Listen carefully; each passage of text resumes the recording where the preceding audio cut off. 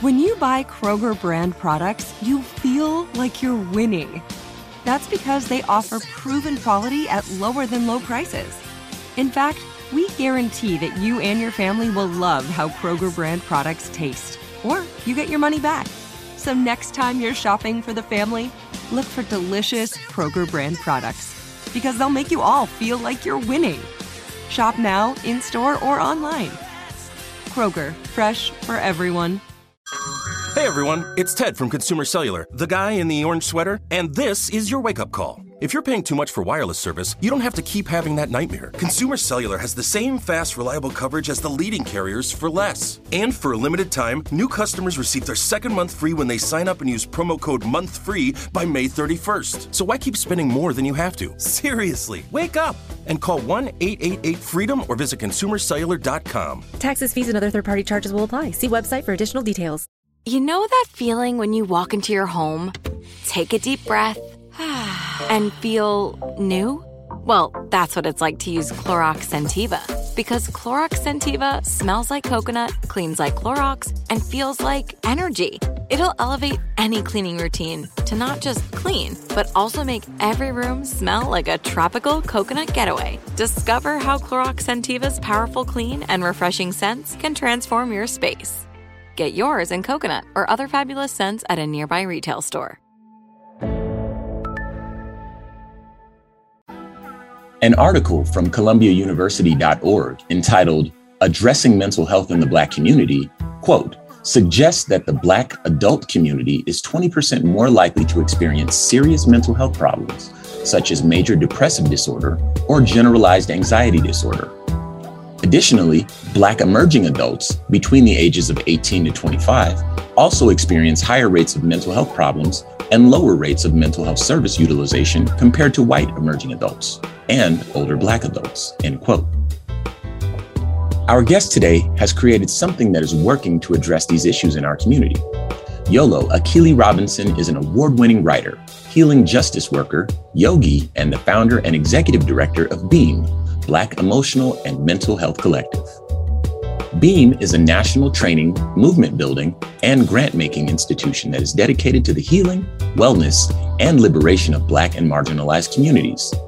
Their mission is to remove the barriers that Black people experience getting access to or staying connected with emotional health care and healing through education, training, advocacy, and the creative arts. And we are honored to have him with us today. This is our daily story, and I am your host, Ramses Ja. Yolo, welcome to the show. We appreciate your time today, brother. Thank you, Ramses Ja. I'm excited to be here. Yes, sir. All right. So tell us a bit more about your background. What kind of put you on this path here? Yeah, it's such a great question I get asked. And I think the short answer is, as a person, like in the world, as a Black person in this world, what happened to me is, I grew up in a community, like many of us, where I witnessed a lot of distress. I witnessed a lot of folks struggling with not having access to care, not having access to healing. And when I went to college, which I was the first person in my family to go to college, this whole world opened up for me through learning through social work, through learning through Black studies and women's studies about all these tools and strategies and opportunities for healing that were really kind of denied my folks, to be quite honest. And it was through that. And then eventually, 15 years of doing community wellness work, working with Black men and boys around anti-violence, working around case management, doing reproductive justice work, peer counseling. Through all that time, what happened was I really started to realize that the system had a lot of gaps. And one of those gaps that I really witnessed was not only the inability, the inaccessibility of care, of mental health care, how hard it is to get access to mental health care if you have insurance or even if you don't have insurance, but also recognizing that the people who were doing most of the mental health work in our communities were not necessarily therapists and social workers. I was seeing coaches and teachers and big mamas and community activists really holding the space for all of the distress that was happening without a lot of support, right? Right. And so, and after years of witnessing that, I really wanted to create an institution that could give more skills to those folks who are doing that first immediate crisis response support, and then being able to help them support them we're getting broader psychological care for folks if needed, right? So that means when at the barbershop, when at the church, when when at the community center, these things show up, people have different and better skills to be able to show up to support folks than they had necessarily, because oftentimes social workers, psychiatrists, and therapists are just not available in our communities immediately, or they're often a different part of the city, or that is not easily accessible to us. So that was kind of what drove me to kind of create Beam. I wanted to make more tools and skills and build up the capacity of our communities to really heal. Okay. So describe Beam. Describe, you mentioned you wanted to create this, describe what it is for, those just now getting acquainted. Yeah. So Beam is an organization. We have 3 different buckets of our work, right? The first primary part of our work is training. Our training really is basically built on, we need to train barbers, coaches, teachers, parents, educators, even social workers and counselors on how to respond to mental health distress in Black communities in ways that center dignity, but also are grounded and rooted and help people get into care, right? That is pretty much the crux of what we do. So people come to our trainings, they're like, I'm a coach, there's stuff happening in my school, I don't know what to do. We give them skills and tools. This is what you can do. Here are some strategies so you can actually implement to help ground folks to respond to that mental health distress, but also cultivate everyday wellness for folks in your classroom, whatever that looks like, right? And so that is the big part of the work that we do, is really that training and education piece. And we do that across the country. Pre-COVID-19, we were in churches, rolling up on people wherever we could find folks in community centers doing that work. Right now, we're doing it virtual. And we're still slowly transitioning back into being in communities, which we're really excited about. So that's the big part. So if you're just an everyday person, you're like, hey, look, I'm a person who works in community. I work with young people, or maybe people in my family are struggling. You come to our trainings, we give you tools and some skills and insight that can help you to be able to better support yourselves and other folks. So that's the first part of it, Ramsey John. That's really the heart and core of what we do. Right. And it's built, once again, it's all about building communities that have more healing capacity, right? Social workers and therapists, we need the therapists, we need the psychiatrists, but we also need everybody else to have their kind of build up their weight, if that makes sense, when it comes to understanding how to take care of themselves and other folks. I love it. Yeah. Yeah. The second part of our work is really simple. It's grant making, right? We give out money. We have the Black Parent Support Fund, which is exactly what it sounds like. We give out cash to Black parents who are living with mental illness or who are supporting children who are living with mental conditions. Okay. Because we know that struggling with depression, struggling with anxiety, struggling with bipolar is one thing. Struggling with it with your lights off, your car being repossessed, your children being hungry is a totally different thing. Yeah. So last year we gave out about $35,000 directly in cash to Black parents living with mental conditions, our children who had children living with mental conditions. We're trying to grow that fund to give more money because we understand that economic anxiety is real and it contributes to our distress wherever we are. So we have that fund, and we have other funds like our Southern Healing Support Fund gives money particularly to Black folks in the rural South who are doing healing and wellness work. Once again, those people who are doing counseling in church and getting paid for that. We try to make sure they get paid for their labor, right? Mm-hmm. People who are the barbers who are educated community, who are people who are the peers people look to. We want them to have better skills to understand issues so they can talk about them differently. And so we give a lot of resources to a lot of folks on the ground doing that work. And then our last one, which I'm really proud of, is our Black Wellness Innovation Fund, which really exciting. We had the Saks Foundation, Saks Fifth Avenue gave us $60,000 to support this fund. Wow. And so one of the things we've been doing with this fund, we just did our Black Birth Wellness Grants, where, as many of you probably are already familiar, as when it comes to birth rates, mortality rates for Black women, for Black children in this country, they're particularly high. And so what we actually did with this grant is we're actually paying for Black women to have birth doulas throughout their birth process to support them with their wellness, right? To help them process what they're experiencing, to advocate for them when they're in the hospital and getting care. So they have that support. And then what we're doing is we're paying for that. We're also giving them a wellness honorarium. And then we're going to be writing a paper about what we're showing and seeing at the intersection of mental health and birth care. So that's our work, giving money, doing training. We do community events as well. A lot of popping up in community and malls and churches, talking about panels, workshops. But that's the heart of what we do. Okay, very good. This show is sponsored by BetterHelp. People don't always realize just how much their negative thoughts and experiences stick with them and weigh them down. You may find your brain constantly running through a highlight reel of bad moments. That comment your friend made last week that hurt your feelings. That frustrating thing your mom does. Or that silly thing you said in a meeting. Maybe it's time to get it all off your chest. Whether it's a tiny annoyance or something much bigger, talking about it can give you some relief and lead you to a potential solution. That's where therapy comes in. It's a safe space to share whatever's weighing you down and learn to process it so your internal highlight reel can focus on the good stuff. And BetterHelp offers affordable online therapy on a schedule that works for you. Connect with a licensed therapist by text, phone, or video call. Start the process in minutes and switch therapist anytime. Let it out with BetterHelp. Visit BetterHelp.com/BIN today to get 10% off your first month. That's BetterHelp, HELP.com/BIN. Like many of us, you might think identity theft will never happen to you. But consider this. There's a new identity theft victim every 3 seconds in the U.S. That's over 15 million people by the end of this year, equal to the populations of New York, Los Angeles, and Chicago combined.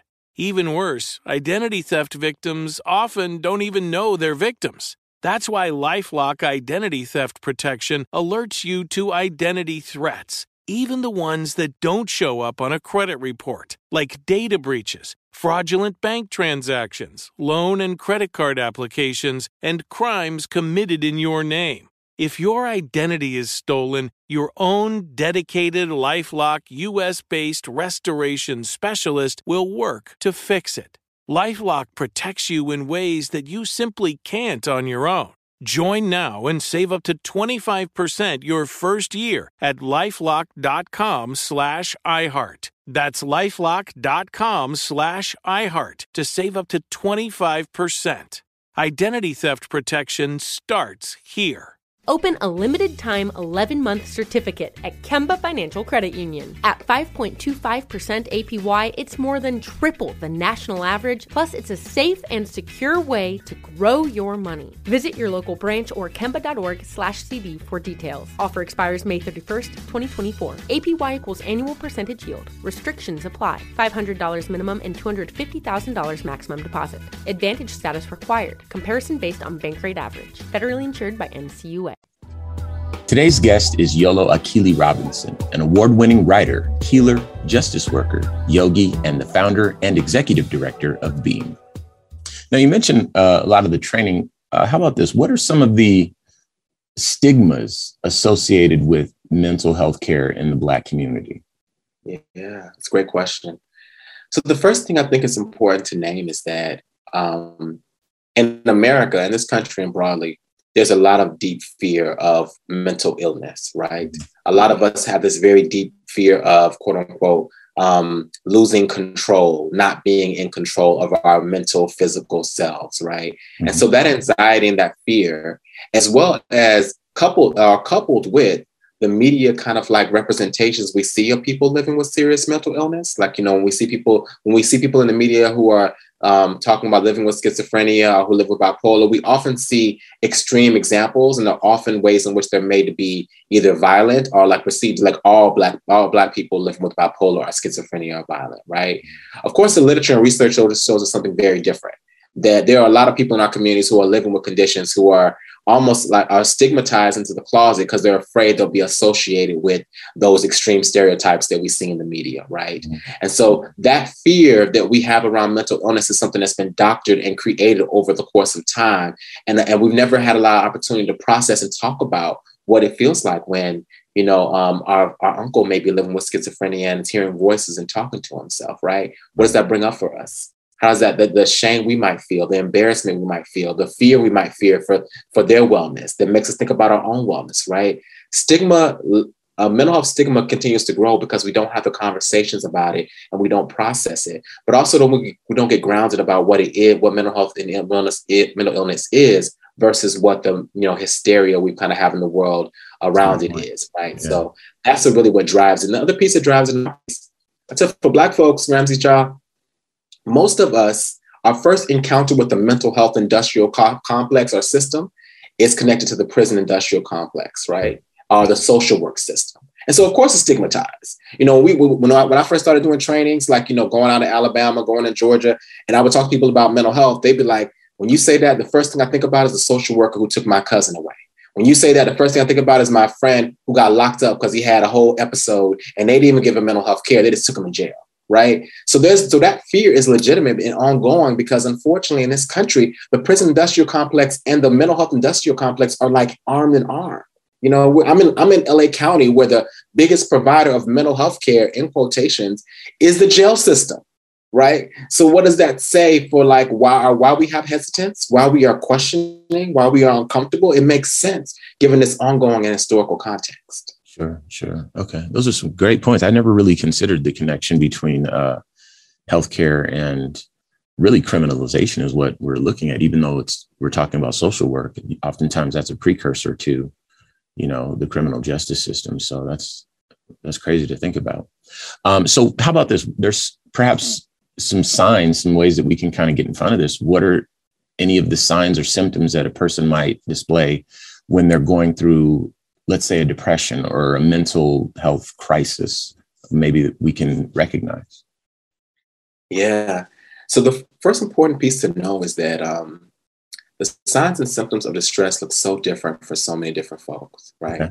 And one of the things that I often get when I do talk about signs and symptoms of distress, for example, when I talk about depression in our communities, and I'll be like, you know, oversleeping, irritability, increased rage, like feeling very easily triggered or activated. I've talked about that in our communities, and people have literally come up to me and said, YOLO, I thought this was just being Black. Because everywhere in my community, that is almost normalized, that state of distress, which speaks to the quote that you lifted up earlier about the ways in which our communities have been and continue to be under higher states of duress and have been for generations, right? So some of these symptoms become normalized and we don't even recognize they're happening. We're like, oh, we're just used to not getting any sleep. Or I'm used to everybody being irritable and being popping off really quickly, or having disorganized speech, or, like all these different symptoms. And so to say that piece too, paying attention to when someone is what I call dysregulated in your community is important. There are a whole list of signs you can find on our website, beam.community, and American Psychological Association has a great resource list as well.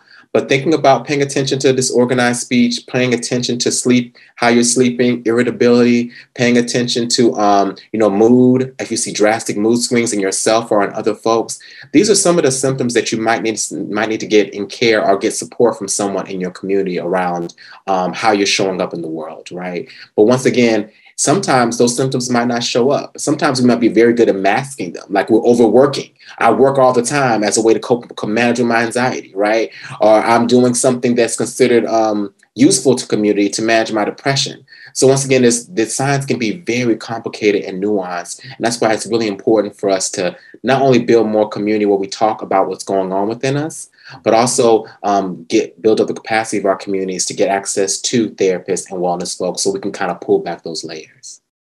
Now, you touched on this a bit earlier, but let's kind of lean into this a bit. So what are some of the origins of the more common mental health issues in the Black community? That's a great question. So what we call mental illness in the West has always existed throughout human history and had different names, right? Okay. When we look at the history of mental illness in the quote unquote in the world, there's always been what we call bipolar, schizophrenia. We can see those things existing and just having different frames and understandings. Like when we look to Western Africa, we see the history of people who we call in the West living with schizophrenia showing up in different ways and being treated and supported in different ways throughout history. So I think it's important to name that what we call mental illness, quote unquote, has always existed in the world, even though it always hasn't been called mental illness, right? When we talk about Black communities, we need to recognize that a large part of our distress comes from historical and ongoing trauma, right? We are I think about the words of Julie Dash. She said, we are the children and daughters of those who chose to survive. So we are literally generations upon generations that have never had access to these mental health care in that way. Mm-hmm. And that we've also experienced and continue to experience racism that that shows up in our bodies that we hold in our tension in our bodies? Are we used to cope with food? Are we used to cope with substances? Are we used to cope with all these different dimensions of things, right? Ongoing policing, the war on drugs, racism, sexism, transphobia, all these things compounded over the course of history, intentional poverty that's been created in our communities, right? All these things create the distress that makes, that exasperates mental illness and mental health, right? And so we can't look at it as a purely individual level. We have to look at it as a broader systemic structural issue that is created, right? Because my mother didn't have the opportunity to go to a doctor, or my grandmother didn't have the opportunity to go to a doctor. So guess what? What she did is she had high blood pressure. She had diabetes because she was using food to cope. My auntie was maybe using drugs to cope after she was sexually assaulted. She didn't have access to a therapist to do that, right? So we're thinking about all this legacy of compounded trauma that's showing up in our communities from from very limited opportunities here. Because I think it's important to say we always have had healers in our communities, but sometimes not always access to them. That leads to what we now see is like the increasing levels of the stress and duress in our communities around mental illness and mental health, right? And so there are, of course, like, the other genetic factors that can show. We can look at literature and see that, if I'm living with bipolar, my children may have a higher propensity to also exhibit traits or live with bipolar. Those things are important too, but we can't dismiss the broader structural realities of what it means to live as a Black person in America and how that contributes to that 20% you talked about from the American Psychological Association, and also makes living with bipolar, living with schizophrenia, living with depression more difficult and also makes your symptoms potentially worse too when you're navigating these things. I appreciate that. You mentioned earlier how sometimes things show up in our bodies, not just, in our minds. And then, of course, you made that breathe a little bit more when you mentioned that, high blood pressure and then, maybe drug abuse responding to sexual abuse or something like that. I don't know if I've ever made that connection. Let's go with that. Let's talk about how our mental health can affect our physical health a bit. Yeah. So this is one of the things I talk about a lot, because as a yoga teacher, I'm very clear about the ways in which we hold emotion in our bodies. And I think it's very clear, it's very prominent in Black communities. Like, there is a lot of literature that suggests that Black people have higher degrees of what we call somaticization. And so when I say somaticization, it is the ways in which I may not be cognizant of my emotion, but I store my emotion in my body and it shows up in different ways in my body. So, for example, I think about the simple way we might know this in our communities.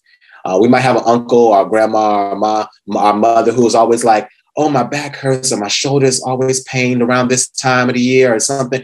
And then you go to a doctor, the doctor's like, there's nothing, quote unquote, technically, medically wrong with that part of your body, right?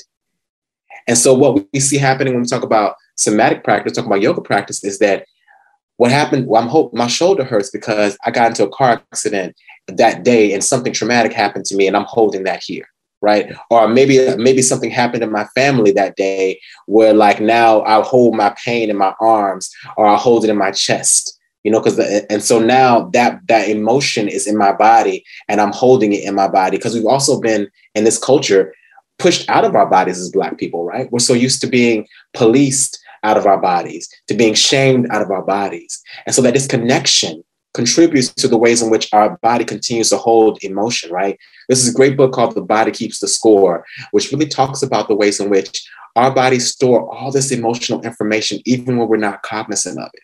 And as a yoga teacher, I've done yoga classes where people will be like, I went through this flow and there was a lot of things I wasn't able to process until I got out and I was like, oh, I was carrying that in my shoulders and I was able to process the things that were blocking me, right?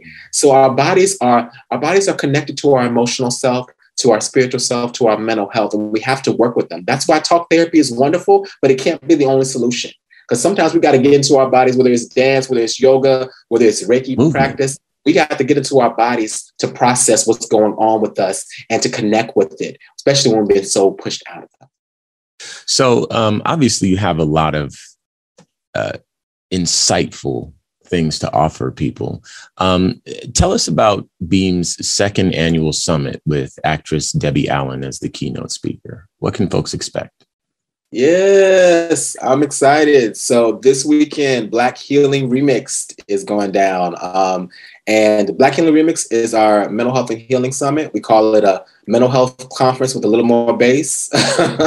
And so the whole concept of Black Healing Remixed is saying we are taking mental health and healing and we're remixing it and making it our own, right? Mm-hmm. Just like you think about a remix when you hear a different treble, a different bass, like, a different, like that's exactly what we're doing with mental health. Mm-hmm. And so this year, we're doing a virtual and an in-person component, right? Because, of course, we're trying to be mindful as we slowly transition out of COVID-19, right? And so what happens on the first day is we have these amazing workshops as well as these amazing experiences, right? So we have guided meditations. Like if you want to come through, do a guided meditation, all led by Black folks, right? Actually, the founder of Black Boys Om, which is like a national organization that works with Black men and boys around yoga. He's actually leading the guided meditation, Danny Fluker. And then we have sound baths. People ever never did sound baths? People see that you have an opportunity to come there, get your experience. So you can have these dynamic healing experiences. You also can come to these workshops to learn some really powerful things, right? So we have a workshop led by Dr. Alan Lipscomb, where he's going to tell you about how do we support our Black family members living with schizophrenia. Here's some things you need to know, right? And here's a Black man who has been doing this work with Black folks with schizophrenia for years. And he's here to train us and teach people. He said, hey, you may not be a therapist, but here's some things you can know about how to support folks, right? So we have those kind of workshops and experiences happening. We have performances and poetry. And then our second day, which is, you mentioned a little bit about this earlier, our second day is our in-person event, which also will be broadcasted. We have a really great panel on masculinity and mental health in the entertainment industry.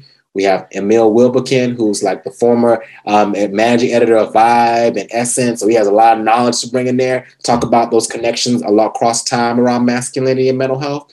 How we were talking about it 10 years ago, not the same as today, right? Right. So we have him and a lot of amazing folks. And then we have Miss Debbie Allen, who's our keynote.